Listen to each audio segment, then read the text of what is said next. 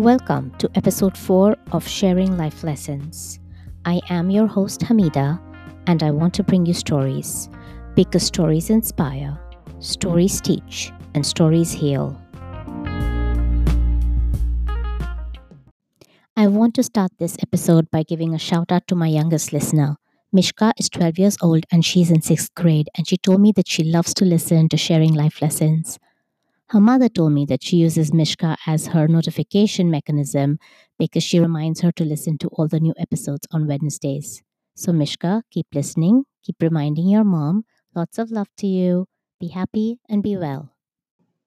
I'm ready to introduce our guest for today.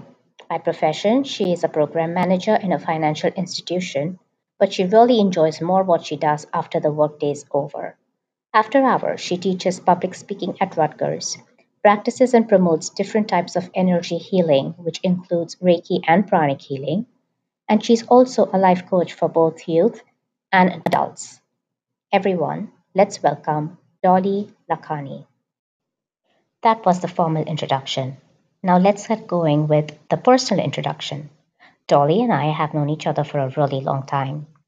We share the same belief system. And the reason we know that is because we've had several and mighty long ideological and philosophical discussions.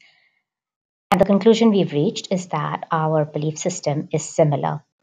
And of course, Dolly is nodding in the affirmative, which is why this interview is going to be a bit unique for me, because I pretty much will feel like I'm interviewing myself. Welcome to the show, Dolly. Please share your life lessons with us. Thank you for having me here, Hamida. It's really an honor to be here and being asked to share life lessons because, yeah, that's what we learn from each other. And one of the life lessons that I have learned over the course of so when you're young, you don't know that it's a lesson, and it comes as a hardship, but then that turns out to be a lesson as we go. And so all the hardships that I faced were lessons to be learned.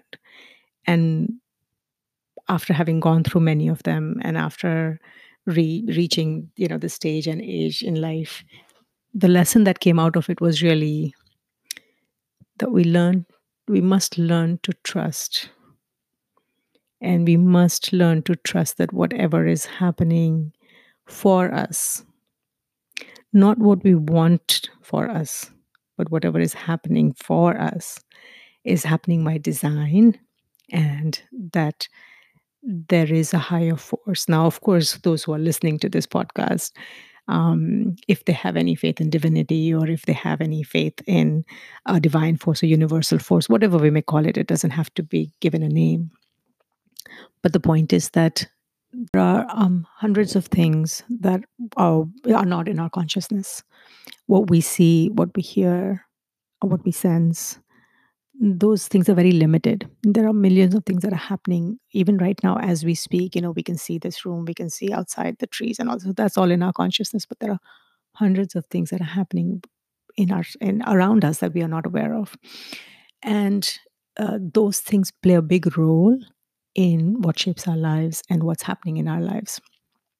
And so the life lesson that I eventually learned, after a lot of struggle and a lot of pushing back and a lot of non-acceptance, was um, things were working in my favor or things were happening for me, but I was just so busy trying to make it happen in a certain way, trying to control things. And life is fluid. Life is not. Life is very dynamic. Life is not static, obviously, right? From moment to moment, we are sitting here one moment. Who knows? Something can happen in a blink of an eye, and the whole world can change. But we think in our heads that we have control. And letting go of that control has been the biggest life lesson. It is said that your hardest times often lead you to the greatest learning moments of your life.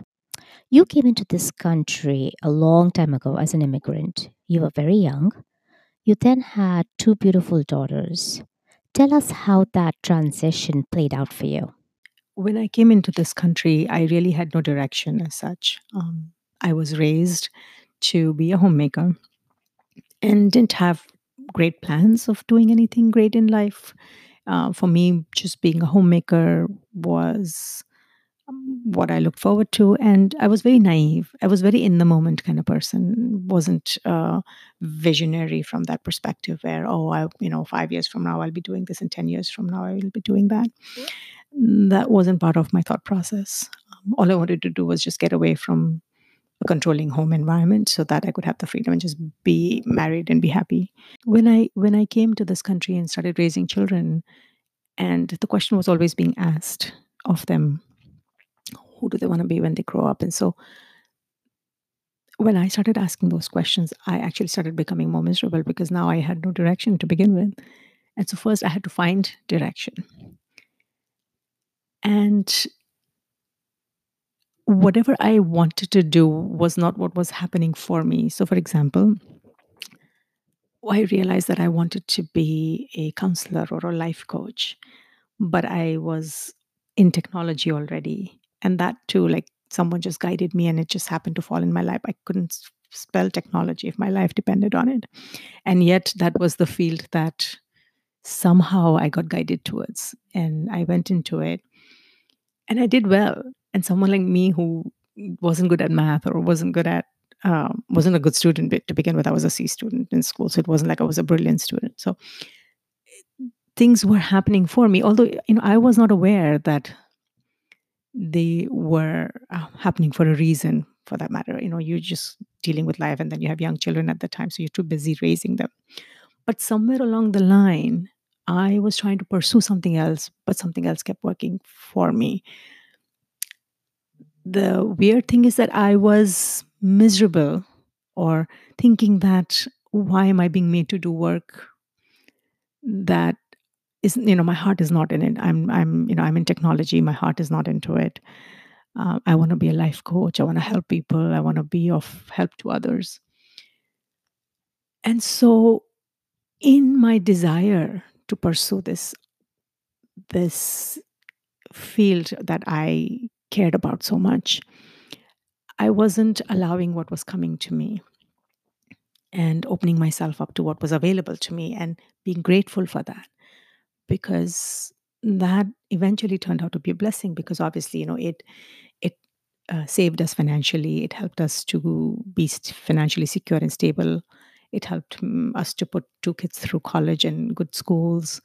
So it gave us those flexibilities, and I was not willing to look at those blessings. I was too busy trying to say, oh, my passion and my vision is something different.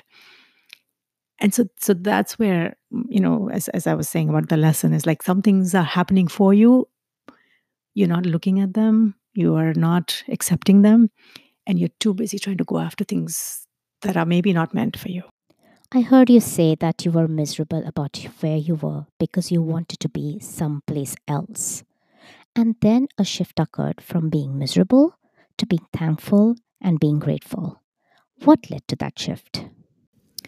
So that's a very interesting question about how do you move from being miserable to gratitude. Uh, Part of the journey had to do with a lot of reading that I was doing. Conversations with God comes to my mind. That was an instrumental book in my life. Um, um, Dr. Scott Peck wrote Less Traveled, and some of the books that I've read several times. Anthony Robbins' books. He was one of the writers that I followed and read his books quite a bit. Those books always talked about being grateful and having a gratitude journal. And so I practiced the ritual of being grateful, but I wasn't feeling grateful. Um, and in Amy Cuddy, in her presentation in TED, said that you fake it till you make it, but then you fake it till you make it till you become it. So these rituals help us to get into the frame of mind, but then at some point you transcend it. And what causes that transformation or that transcendence? I don't have a specific event or a specific a point where you can say that this is when it happened. But at some point, it shifts. There is a shift in your mind that allows you to then, rather than practicing being grateful and doing it as a ritual, you sense it, you feel it, you vibrate it. I can see why all the beautiful books that you mentioned had such a great impact on your life. There is another book that I would like to add as a reference for the audience, and the name of that book is In Heaven as on Earth, also by Scott Peck. That book literally bowled me over when I read it. To the audience, names of all of these books are mentioned in the resource section of my show notes for this episode. So, back to you, Dolly. Something else happened in your life that led you to this world of healing. Please tell us that story. One of the defining moments of my life, or that I clearly remember, where I made a choice that made all the difference, so to speak. I had been dealing with foot pain for a few years. It had started when I was in my late 20s, and I was trying to find a solution for it, and I just wasn't able to find, there was just no healing available. Or at that time, I wasn't looking for healing. I was just going to medical doctors, you name it, and I went to all the different types of doctors. And no matter what therapy or medicine I engaged with, the healing wasn't happening, like the pain wasn't subsiding. So for some time, I even chose to be in a wheelchair because it was just easier. I had the attention of the family. I didn't have to do anything, but I was just so miserable because I was young. I had a 4 year old, a 8 year old, and a 4 year old, and not being able to do anything with them. So I was really, really miserable. And then there was this one event that was happening in the community, which is a major significant event where a spiritual leader's son, his son was born to him, and everybody was celebrating. And here I was sitting in a chair, not being able to participate in the celebration. And I remember having this conversation in my head that whether I am sitting or I'm standing, whether I'm walking or I'm sitting, the pain is the same. So do I want to continue sitting, or do I want to just get up and go and dance? And one of the things is I love dancing. And so when we play this traditional dance, I'm the first one to participate and I'm the last one out. So I'm participating from beginning to the end. And it was just very hard for me to sit there and not being able to participate in this dance. And I remember having this conversation, and in a split second, I just decided. Literally, I was sitting, and half of the dance was over, and it was literally a split second decision that, you know what, I'm not going to sit anymore. In spite of the pain, I am going to get up and dance. And I danced that whole evening. And since then, in spite of the pain, I have done everything possible. What that also started was a journey towards healing. And I started looking for alternative healing, which then again led me to um, this whole understanding of how energy works and how we're all connected to this universal energy. And through that process, I was able to identify that the divine force that we talked about earlier, where we let the divine work through us. And so that event was very significant in helping me bring this shift in my life, and then led me towards this whole healing um, modalities that I was trying to incorporate. In both your stories, you experienced hardships and then you decided to make a shift. And when you made that shift in the way you looked at those hardships, it took you to a happier place. And there is so much to learn from that. Dolly, do you have a final message for the listeners? And so the final message, or the main lesson I may say that I've learned in life, is that when I was trying to be in control, when I wanted things to go my way, the way I wanted it, I was the one who was miserable and unhappy and always feeling the lack.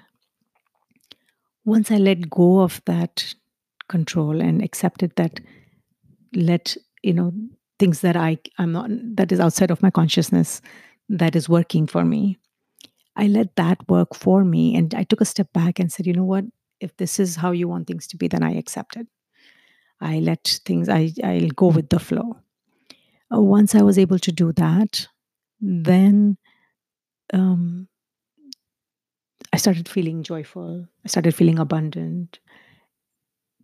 Nothing shifted or nothing changed as far as like my career didn't change or my income didn't just go from being into millions or whatever, but just the sense or the feeling of the joyfulness, the blessings, and feeling the abundance, feeling happy with whatever was happening and being accepting. So I still want, like, I do plan for things to happen. I'm like, oh, I want this to happen, but I'm not miserable if they don't. I'm like, okay, well, if they didn't happen, then maybe there was a good reason, and I shouldn't try to be too smart about it. Let it just be. Maybe it's not happening for the right reason.